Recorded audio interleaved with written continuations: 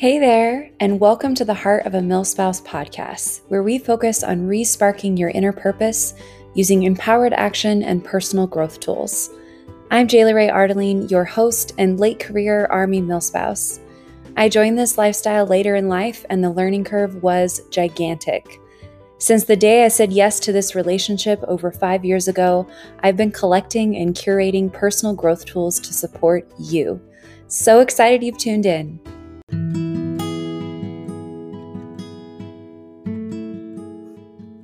Welcome to the Late Career Milspouse series. I coined this term because I wanted to find a way to recognize those spouses who don't have the typical lifestyle experience. For example, I met my husband when I was 25, and we were both on fully solidified career tracks already. Him as an 11-year infantry Army officer, and mine as a recent master's graduate in the creative nonfiction space, brimming with excitement about the world of literary journals and publishing that I would actually never enter. Then bam, he dropped impending orders and how he had a big choice to make. Fort Leavenworth or Rome, Italy. Also, did I mention that he was divorced with a gaggle of kids? Before I knew it, we were moving to Rome unmarried, and I fell back into serving at restaurants, namely Applebee's, quickly after the overseas journey ended. It took me years to find steady employment commensurate with my education level, and the fact that we moved every year for 5 years straight didn't help. Unfortunately, I'm not the only one with a similar tale. Many of us late career milspouses had to make significant sacrifices to our careers, and some of us stepped into existing family structures as well. This means a ton of identity questioning as a result, and it often goes hand in hand with a complicated history with the military as well. In this series, you'll get to meet more spouses who fit this category. I believe there is power in sharing our struggles and naming why military life was difficult for us to adjust to. Enjoy. Well, hey everybody, Jayla Ray here, and we are back on the Heart of a Milspouse podcast. And today I am joined by a very special guest as a part of the Late Career Milspouse series. Lynne Stroup is here. I'm so excited. Lynne is a writer, blogger, podcaster, mental health and recovery advocate, and the 2022 AFI Naval Station Norfolk Spouse of the Year. Did I get that right? That is a tongue twister. You did. Excellent work. That is a mouthful. Absolutely. Okay.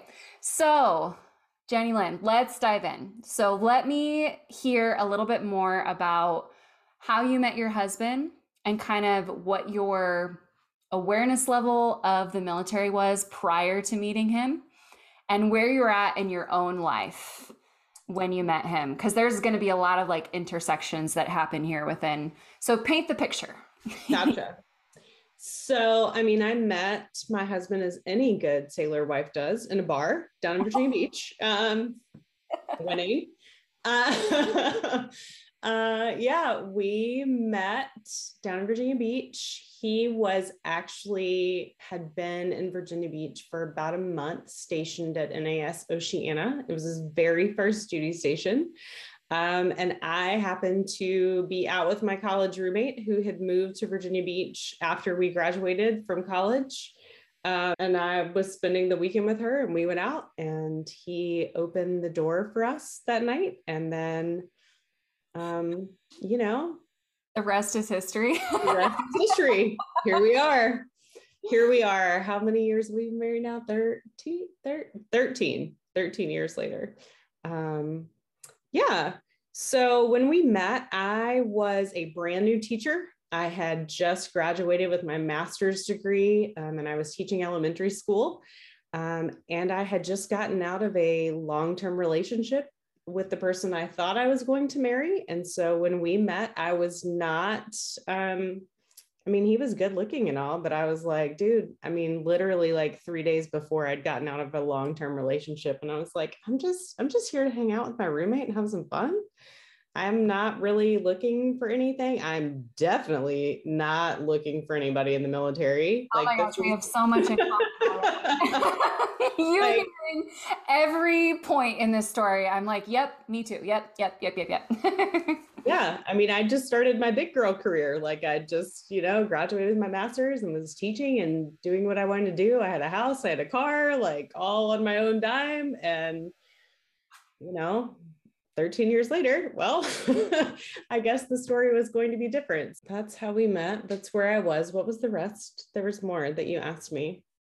What was your awareness level of the military? That's right. Or So my awareness level. So I actually grew up in a very military area. I grew up in the Hampton Roads area of Virginia, but I grew up in the westernmost city of Hampton Roads. And so the Navy and all of its things were that thing over there that I was like, oh, well, that's neat. Like that. I mean, it was just like a general awareness you have kind of growing up here that like there is all of this military around. But when I was growing up in Suffolk, not many military folks lived that far away from base. It's like a 40+ minute drive, depending on traffic. And, nobody lived out there. So I didn't know anybody other than like, the older generation, like right. World War II era, but definitely not currently serving. And it was one of those like, the radio would give the traffic report every day, and 564, which is around Naval Station Norfolk, was always backed up. And I thought, gosh, those poor people over there, that sounds like it really sucks for them. Like, but it never was a thing that like affected my day-to-day life or that I had any interest in, looking into. It's just that thing over there with all the ships that you saw when you left, flew out of Norfolk International Airport. Like you could see everything. And so my knowledge base was really little. I had an uncle who was in the Air Force, but he had been stationed kind of all over and really only stationed in Virginia for a short part of his career. And so I knew that he flew planes, but that was kind of it. And other than that, like I didn't really have any touch points with the military. Yeah. Which I find so fascinating because, I mean, as you know, like once you meet a service member and it becomes clear that, oh, hi, this is the love of my life. I guess we're going to be together forever. We should learn about each other. Tell me everything having to do with your career, please. And you not understanding like hardly a word of it. And just like, wait, what is that? First of all, what does that acronym mean? You need to slow down. And secondly, you need to talk to me like I don't know anything about the military, because we did. You're telling me you have an awareness level because like of where you lived. So clearly it was on your mind and it was there, but you don't need to know all that stuff until suddenly you do. So I just want to hear a little bit more about like what your learning curve was like after getting into a relationship with him, and like what was that like for you? It was a big learning curve. And I think the longer we've been together and the more seasoned I have become as a spouse, like the more I realized what a learning curve it was for everybody around me too. Again, like my dad's brother had been in the Air Force, but like, it was not something that we dealt with as a family. We for sure didn't know the acronyms or even like what it would really take to be a military family. I am really thankful that now after about 10 years, we're stationed back in the Hampton Roads area and my parents are here. And I've had a lot of support from them since we've moved back, traveling for work and things. They come and they watch my kids, but like, this was all new for them too. And still is. Like, we've been away for 10 years. Now we're back. We're like, hey, Matthew's out to sea. I got to go to work. Like, can you come hang out with the kids? And, the schedules and the fast pace and the unpredictability of unknown. Yeah. The predictable unpredictableness of like all of this. It becomes it becomes so difficult to describe to family and friends. Yeah. You almost feel like you're talking in circles, and then you start to feel almost like you're making excuses for how hard it is. And then you kind of have to remind yourself and put yourself back in check and say, no, this is like so many of these factors are out of my control. And I'm just trying to describe how much of that is actually out of my control. so that Yeah. someone understands why I'm asking them to help me with something, or why I can't go see them during this month, or why they can't come here during this month, or whatever the case may be. Well, then for us, like, I mean, when Matthew and I met, he was a junior enlisted sailor on shore duty. So he basically worked shift work. You know, he had the early shift, he got off at 2. He and his buddies, he would wrangle a bunch of other, you know, junior sailors and to come out to my school to volunteer, like with my class. And so we had a very like nice and easy, like, you work shift work, I teach. Like, you know, we had a pretty consistent routine.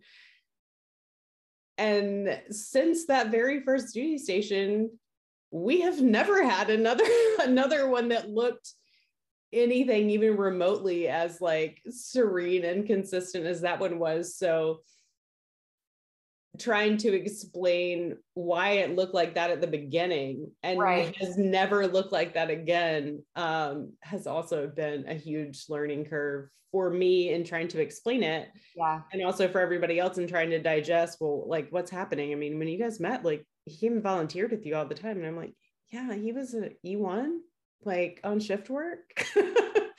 Like, and now he's not. And now things are different. So the dynamic changed. And that's the other thing about not understanding how, I don't know, how service members move up in the ranks, or how like promotions work, or how career shifts work within the military.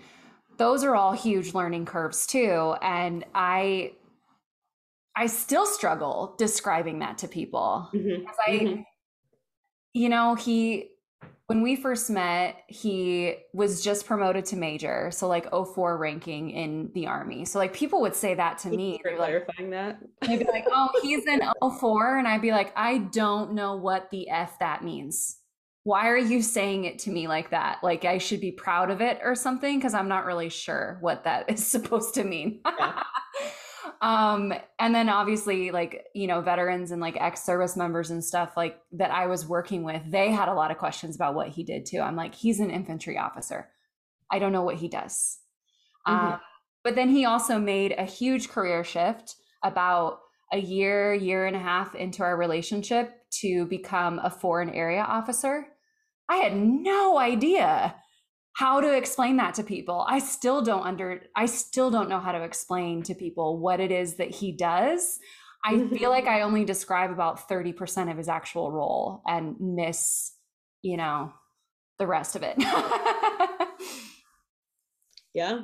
I mean, you know, it's funny. I think sometimes we get down on ourselves as spouses if we don't know all of those answers. But like, do you really know? Does anybody really know all the things their spouse does at work? Like, I'm going to go out on a limb here and say, probably not. Like, we're all probably describing 30 to 50%. And especially if you're in a military community, I mean, I don't know any of those words you just said either. So I don't know what that means. But like, I mean, with my own spouse's career, there's a portion that he has to keep to himself. Like it's a security level thing that I'm never going to know what he does and go, oh, well, all right, cool. Yeah. And there's always like a small, well, for some people it's a large percentage, but you know, I think for us, it's like a small percentage that like we don't know. And anytime you tell a friend or a family member that you don't know, oh my gosh, the assumptions that start flying about what they do in the military is hilarious. Like suddenly he's Jason Bourne. Suddenly he actually works for the CIA and isn't working for the military at all. Suddenly, like just, oh my gosh. Yeah. All of the sensationalized ideas of what we have about what it means to do like secretive things in the military. I'm just like, oh my gosh, just because he can't share 15% of what he does doesn't mean because it's a secret operative. It just means that it's privileged information to only people who need to know it. And we are not those people. Yeah. Yeah. And you, sir, certainly aren't that person either. You don't need to know that. It's interesting that you bring that. As you were talking, I was thinking like, oh man, all of the assumptions of military life, like probably ones that I held to before being indoctrinated into this life. But like right before my husband deployed on his first carrier deployment, Kay Jewelers put out this commercial for Valentine's Day where basically, I mean, in old school language, it was VTC, video teleconference. They basically had a commercial where there was a pilot who got to VTC with his spouse, and their son gave his spouse like a K Jewelers box for Valentine's Day with a necklace, and they're on this VTC, like, and she's like, oh, thank you so much, and there's like, operatives going on in the back of his, like, anyway, came out like right before Matthew deployed. And he deploys and they're like, well, I mean, you're going to get to like see him, right? And I was like, yeah, that's not real. Like, that's a commercial. I will get to see him when this ship pulls into a port somewhere and he can go to an internet cafe and queue up Wi-Fi on his phone. Like, nope, he's not video teleconferencing me from the ship to hand me a jewelry box. Like, that's not real life. Like, There's that's so many never, it's not going to happen. They're that. not going to fly him home for the birth of our child. He doesn't get to take an F-18 back to Norfolk. Like, that's not going to happen. And then he went from a ship deployment to Afghanistan. People were like, well, what ship is he on? And we're like, Afghanistan's landlocked. There is no water. He's going with the army. And trying to explain that was even more of a thing. You kind of just blew my mind too. I was like, oh, wait, that is a thing. Yeah, that is a thing that happens. Oh, interesting. Okay. Joint operatives. Yes, that is a thing. Okay. Yeah. You tell people you're sailors in Afghanistan, they're like, yes, what ship's he on? And you're like, he's not. No ships there. And they're like, what's happening? And does not compute. Look at a map. We've been at war for 20 years. Like,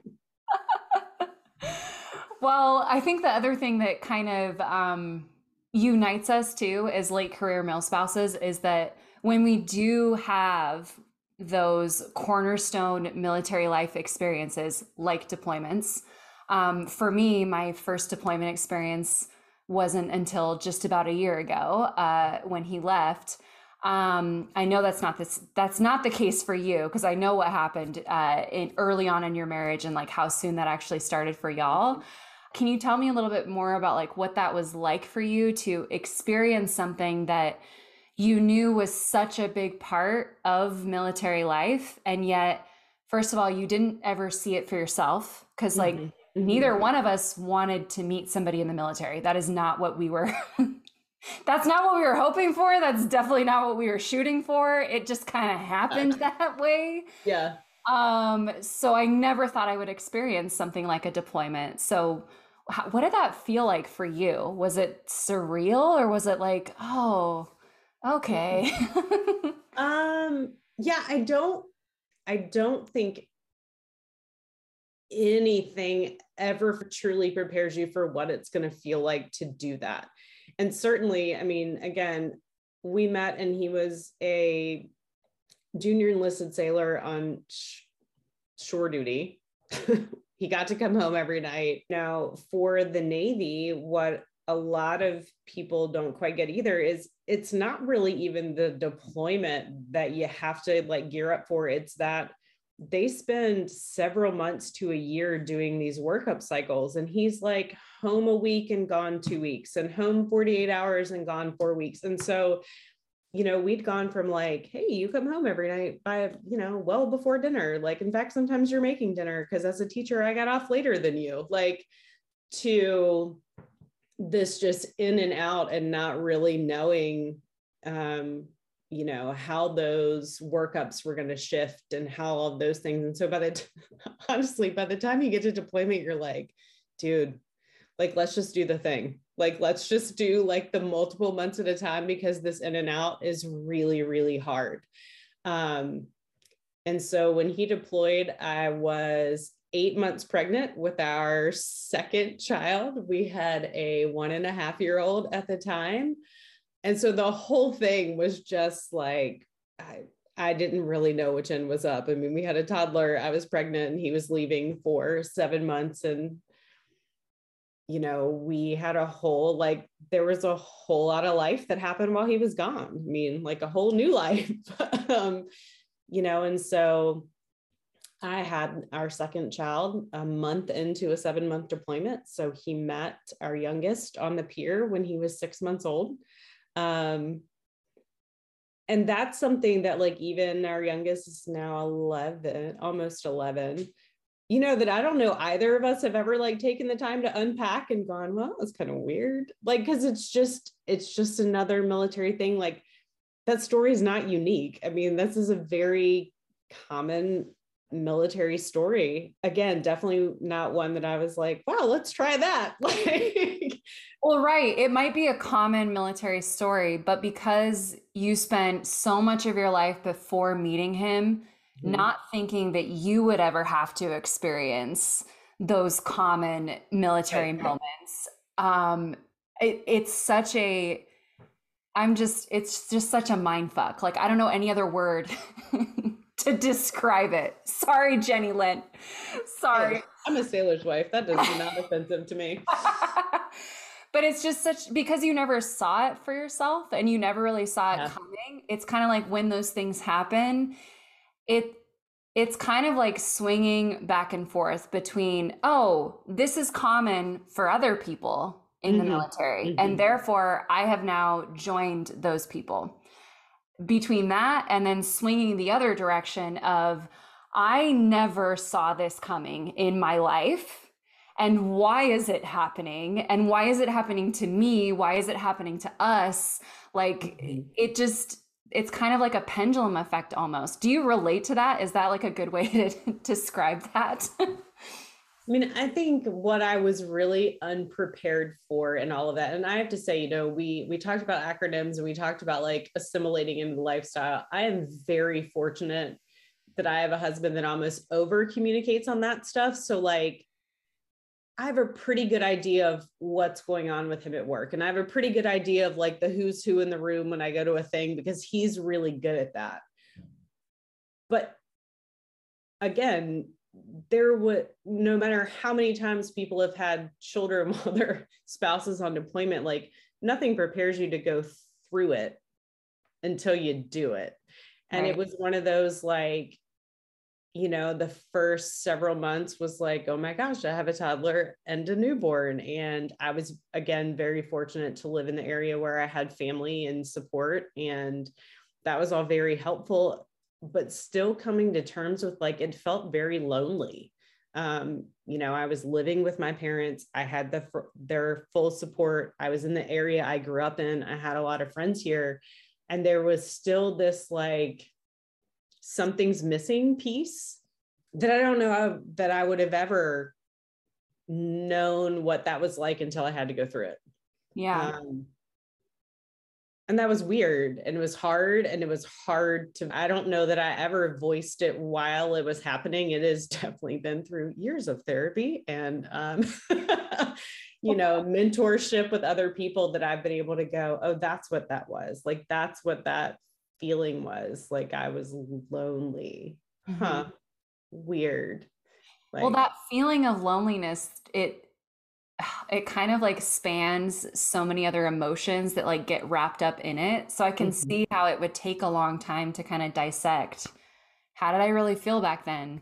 Why was it so hard to process through this? And, you know, why am I still processing through it? Or you know, wherever you're at in your mind after some time has passed. And that's one of the, I mean, I guess it's kind of one of the unfortunate things about military life, but also one of the beautiful things about it too, is that sometimes stuff happens that you don't really have time to sit and analyze.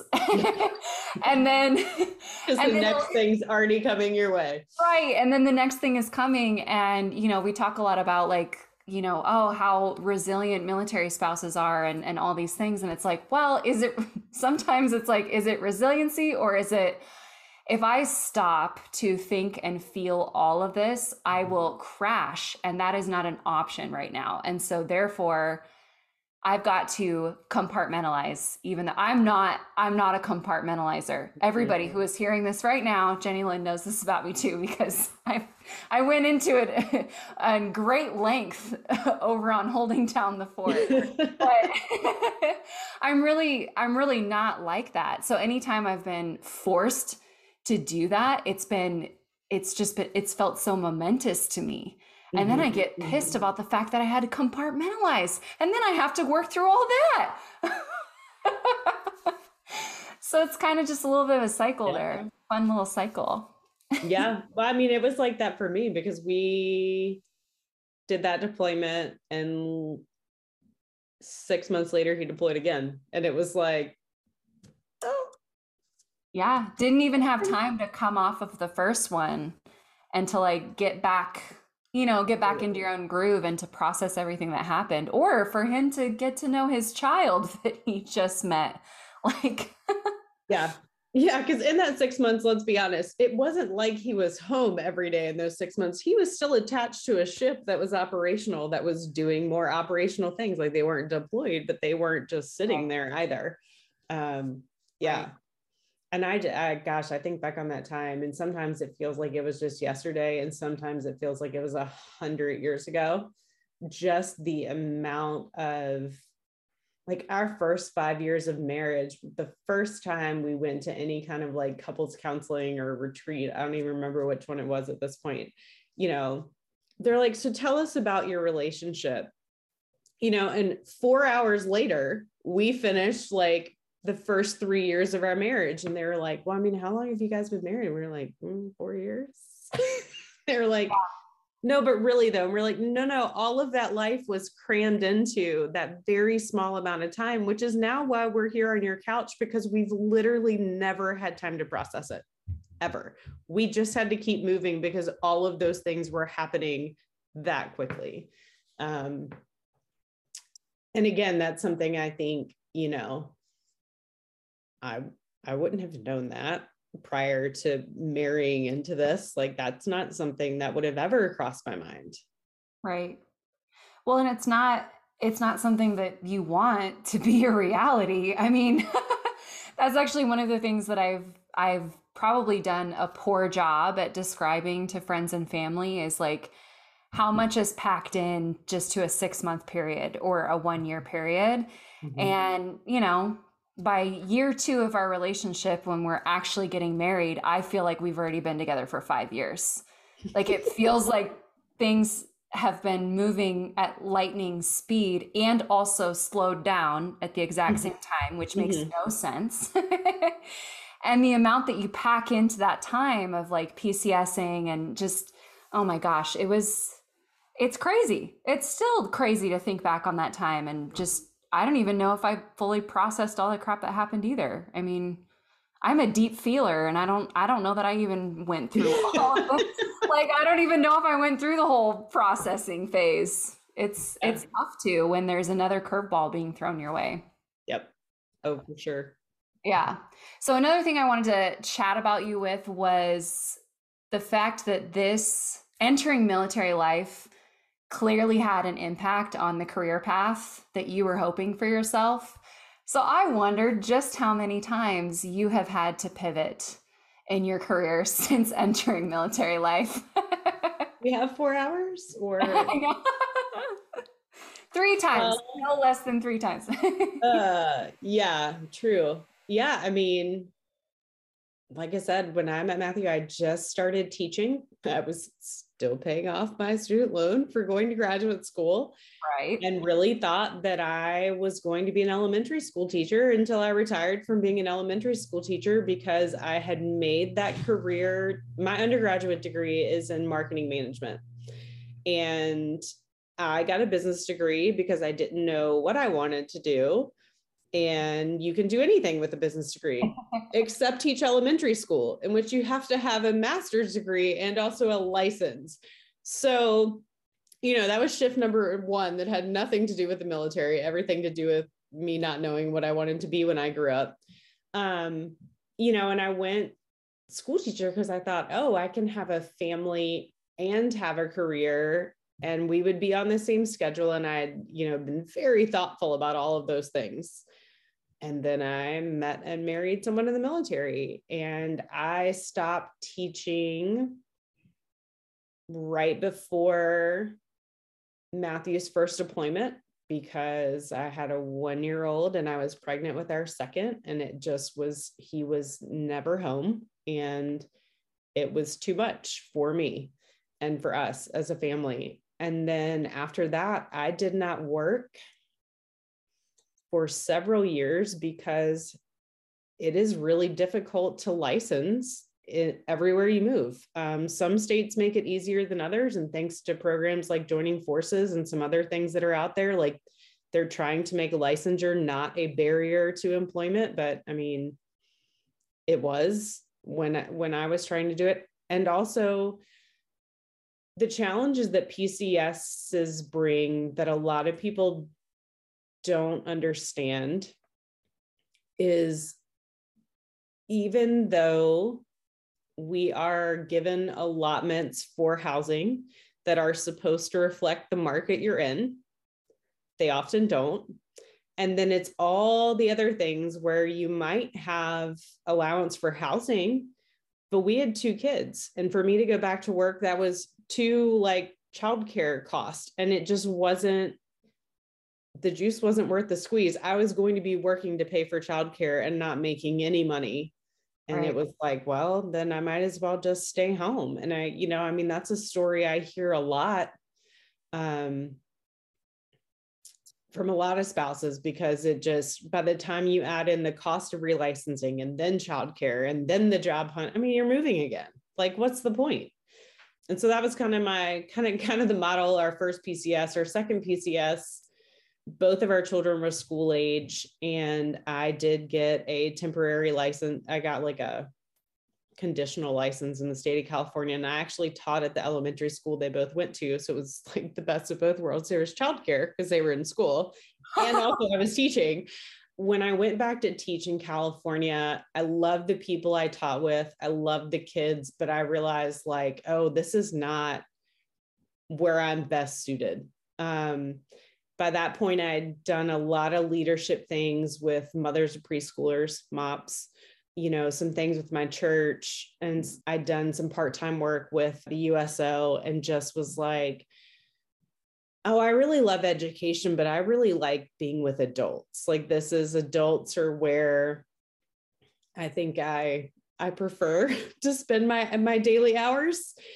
And also by that point, I had navigated a lot of mental health challenges for my family. And so, I had done all of the calls for care and things for myself and my kids, and, for us as a couple, and really realized that's really where I hate saying the word passion, but like, that's really where like my heart was being with other military spouses and other military families that I would see. Really, it started through MOPS. I was a table leader and I was on the leadership team, and I would start talking about things that I was seeing in my house.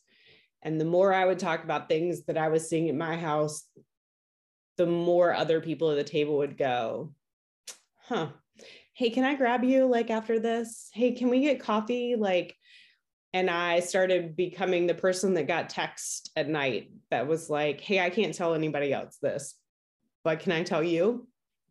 And so I really kind of realized then that mental health was really important to me. And it was clear that it was an important need in our community. And so when the position opened at the current clinic that I work for for outreach, I applied for the job and said, I don't know who better to outreach for a military mental health clinic than a military family member who has benefited from good mental health services. And that's how I ended up here. And I am grateful that it is not a position that requires licensure. I am grateful to the leadership of my clinic who I've done the job remotely from day one because I was hired during COVID. And so I had to do outreach from my computer via Zoom. And so when we PCSed across the country, my leadership said, hey, like you've done this all from the computer anyway. I don't see why it has to be different on the East Coast. And so at the moment of recording, I am still working remotely for the Cohen Clinic at VVSD as the outreach person. I really enjoy what I do. I love building relationships within the community. I love sharing a little bit of my story and hearing other people's, and I love helping them get the care that they need. That was so beautiful. Thank you for sharing. Oh my gosh, I love how I ask you one question. You're like, let me fill in all the blanks for you.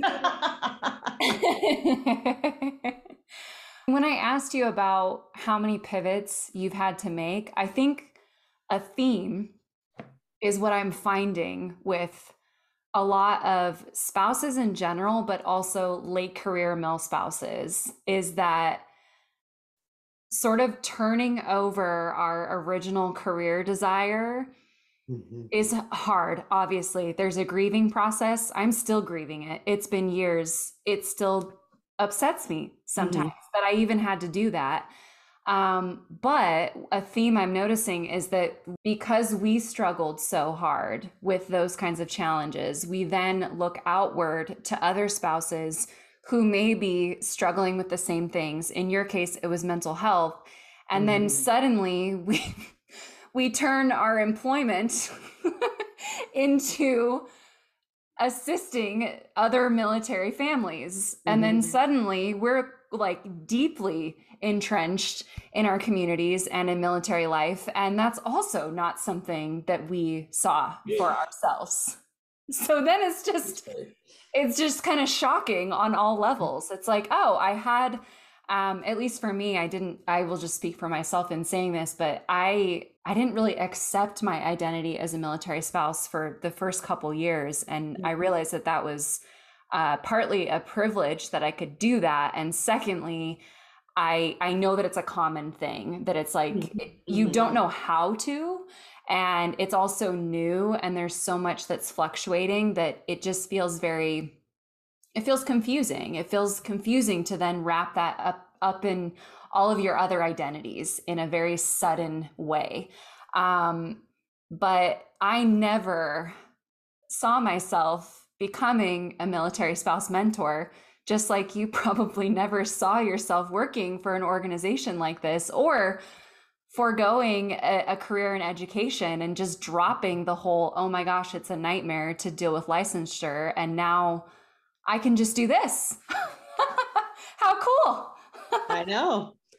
Yeah, I think it speaks volumes to our community too. I was very fortunate that early on, the family readiness group of the carrier that my husband was attached to for his first deployment was very active, and the leadership of that carrier and the spouses of those leaders were really involved with the families. And so, we were like, oh gosh, that was 2010. I mean, we'd been married like a year, and I joined a community that was very supportive. And so really from like a year into this, had great mentorship of people who'd been doing this. Literally, like the woman I'm thinking of specifically, I mean, her husband like graduated from the Naval Academy the year I was born. So they'd literally been doing the Navy thing like my whole life.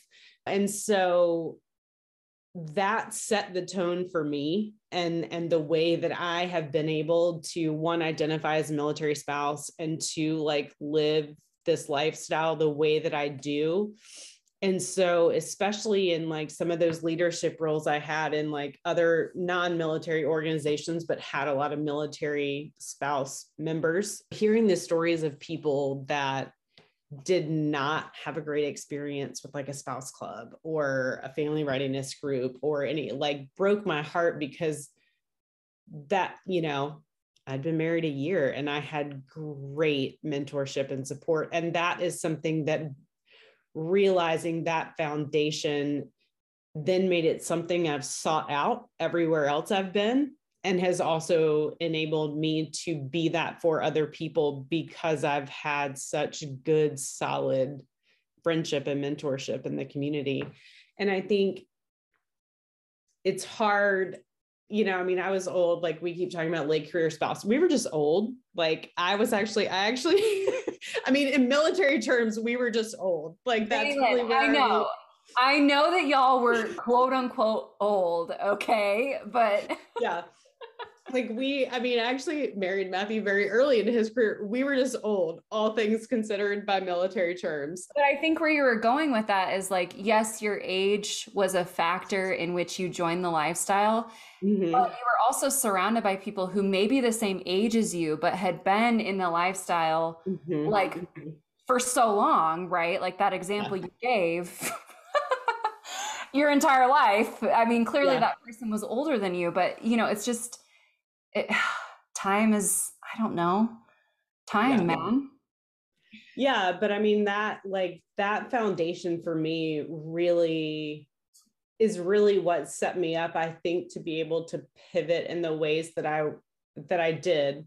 I mean, because a lot of the people that have been my mentors and friends, you know, also had careers and either chose to give them up because they wanted to be more involved in the community or continue to try and do both. And I've seen both work really well. And it just kind of comes down to like what fits you best and your, you know, your personality and what works for you. And I think, you know, from a mentorship perspective, I don't know how many like young spouses listen to your podcast, but I would just say, I know it's really tempting to not identify yourself as a military spouse and to think, oh, that's just the thing my husband does.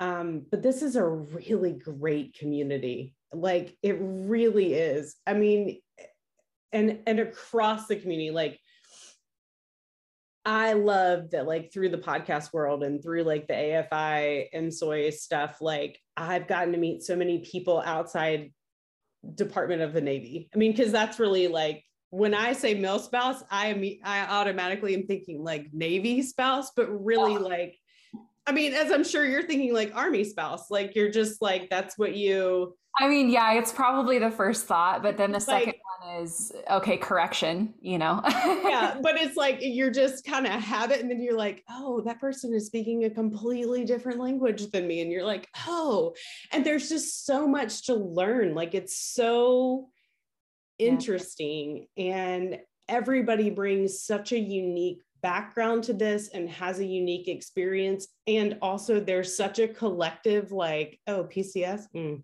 girl, like well, it's a shared understanding. Yeah. Like, you know, if I hop onto a masterclass and I'm like, I'm in #PCS season, everybody's like, we're behind you. We've got you. Yes. You're doing great. Keep going. You know, it just, that shared understanding and that collective that you're talking about. Yes, we may speak completely different languages across branches and across roles within those branches, and then across sub roles within those roles within those branches. But there is this collective, and I love that you're encouraging, you know, younger military spouses, like as they're entering this lifestyle, to not reject that piece of their identity for too long. I appreciate that I did that in the beginning because it actually helped teach me what I was missing out on in a hard way. Like it was kind of a hard lesson, you know? I needed to learn it the hard way and I couldn't learn it the easy way. But I love that that's your advice to them, because this is an addition to your identity. Yes, because it's being thrown in, it is shifting other aspects of your identity around because your lifestyle circumstances have now changed. But the stripping away and like it's replacing something else, I think we think that it needs to be that, and it doesn't. It doesn't actually need to be that. And if I'm not in a military circle, I'm not going to tell somebody that I'm a military spouse as like my first identifier. I'm always going to list off other identifiers first. Then as the conversation progresses, we might get into the fact that I'm a military spouse. Like, so I'm still not going to lead with it, But you best believe at this point, if I am in a military spouse circle or a veteran circle or just around my husband's friends, like that's the central focus and the theme of the conversation. And it's comforting now to me. It's of great comfort now. It used to be something that I just didn't want to face. Because what did that mean for you if you faced that? Like, why did you have to learn it the hard way? Yeah, I think at the time, I think what I'm alluding to is that at the time I thought if I accept the fact that I'm a military spouse, it means that I will never have a career and I will never get to pursue the amount of ambition that I have for myself. Because one of the things that unifies us as late career spouses is we often have advanced degrees. We often have a career track that we're already on at the time we're meeting our spouse. And then we need to make all these pivots and adjustments. And unfortunately, that can lead to resentment if you are not handling it. If you're not. Was it? Was it? Oh, do you want to tell me what you said on the couch, Jenny Lynn, that one time? Because I'm sure that was part of it. No resentment to see here. So everything's fine.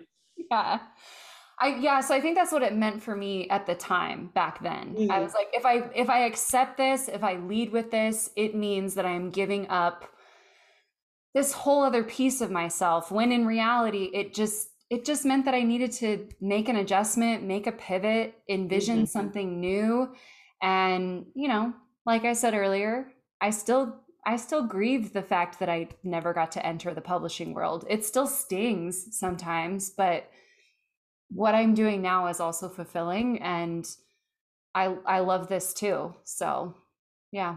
But I love that you talk about it as part of your identity, though. I think that one of the things that one of my mentors, also a military spouse, always was like, hey, have like multiple groups. She was really big on like, I love my military spouse friends, and you guys can come over whenever, wherever.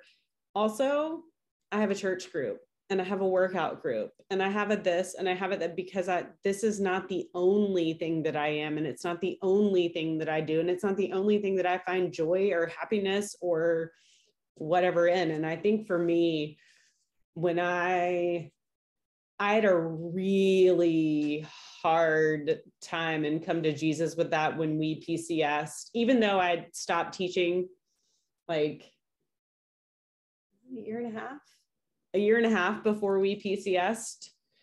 It was like that, knowing that I couldn't necessarily relicense there and get a job and get the childcare I needed. I flailed hard. I was in my early to mid 30s and I flailed hard. And I've done some flailing.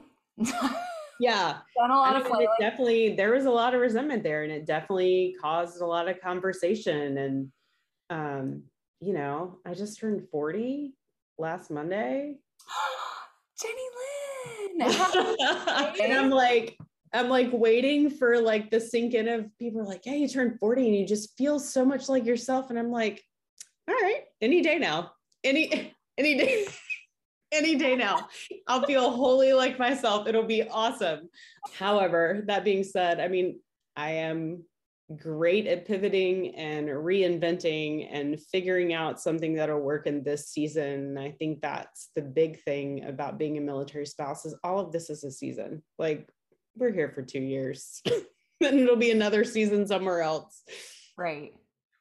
There's so much change to like look forward to and to also anticipate and to get anxious over. But that is part of, you're right. That is kind of part of like the reinvention and the pivoting that happens. And it's easy to say, well, that's out of my control and therefore I don't like it and I resent it. And why is this happening to me? But the other side of that coin is like, well, what can I do with this? What can I make of this? How can I help myself? How can I support myself through this? and seek out the support that I'm going to need externally too. I mean, I love that, that spouse was giving you your mentor was giving you the example of joining different groups. Like, I mean, I have, for example, at the time of recording, which we do need to stop doing soon because I have to go to the airport to pick up a friend who's not a military spouse. And she's being joined by one other person. And it's like, this is a friend group. This is a work friend group. It started as a work friend group. And they're acutely aware of everything like military life related because I share it.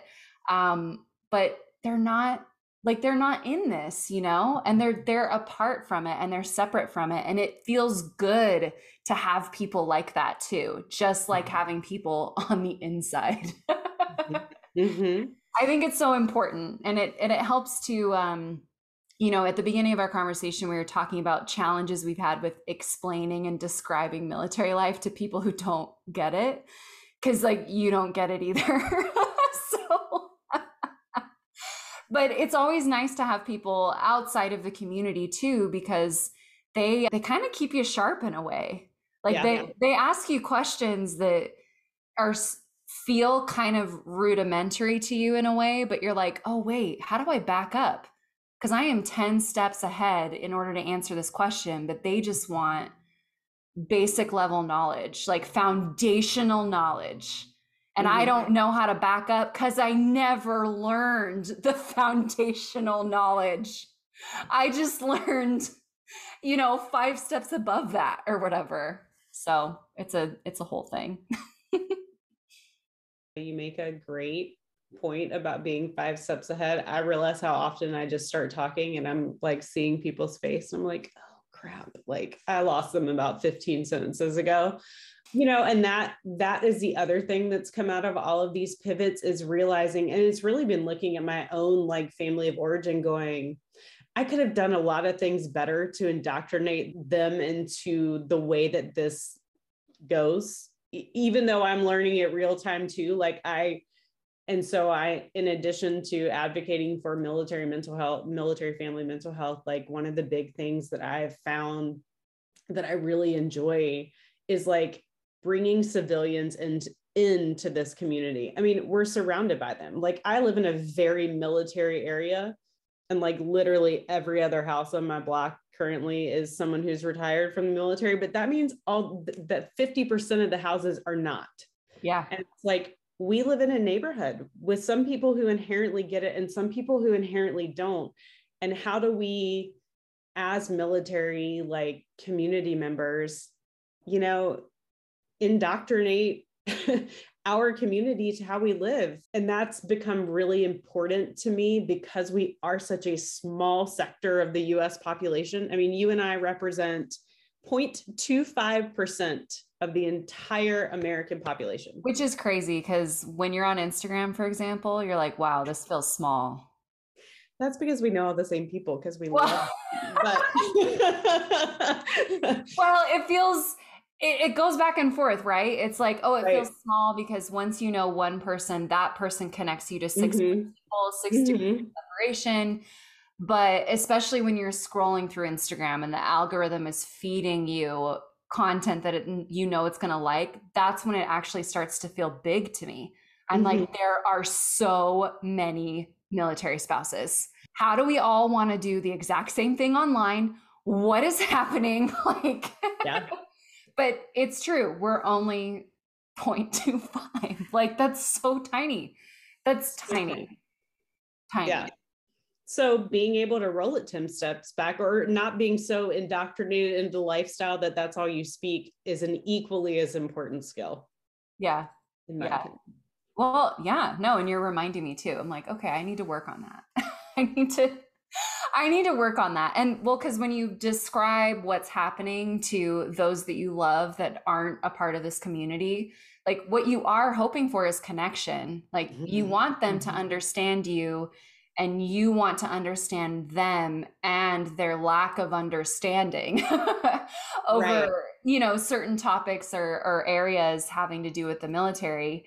So it is all about connection. So it's like the better you can describe this, like it only improves improves that connection point and it fosters more conversations in the future. And I appreciate you and Jen and all the work that you're doing in that area. Well, thank you. It really means a lot to me, and I know it means a lot to a lot of us military spouses. So thank you. Thank you. We're happy to do it.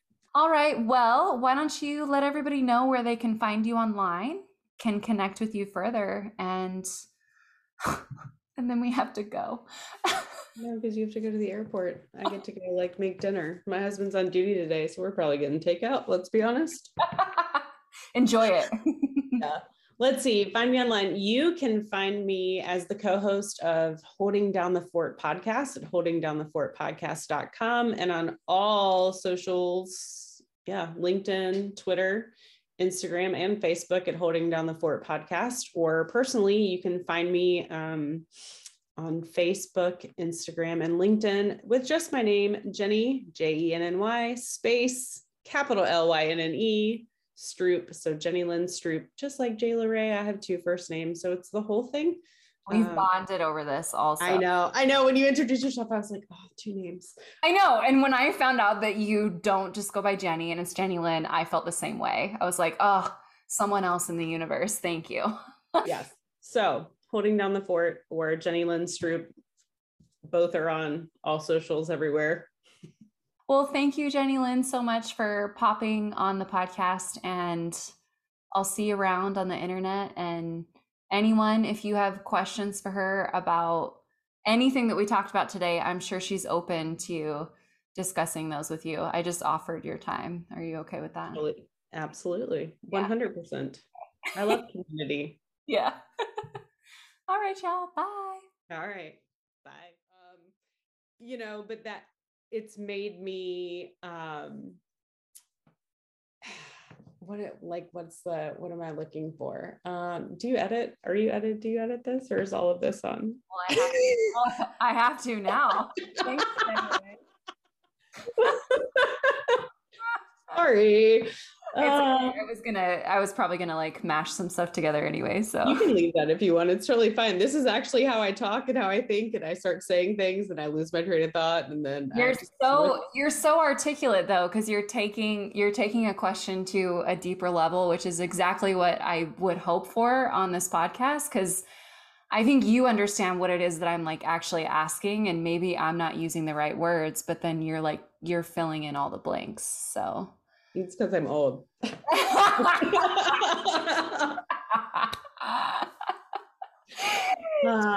love you. Oh my God.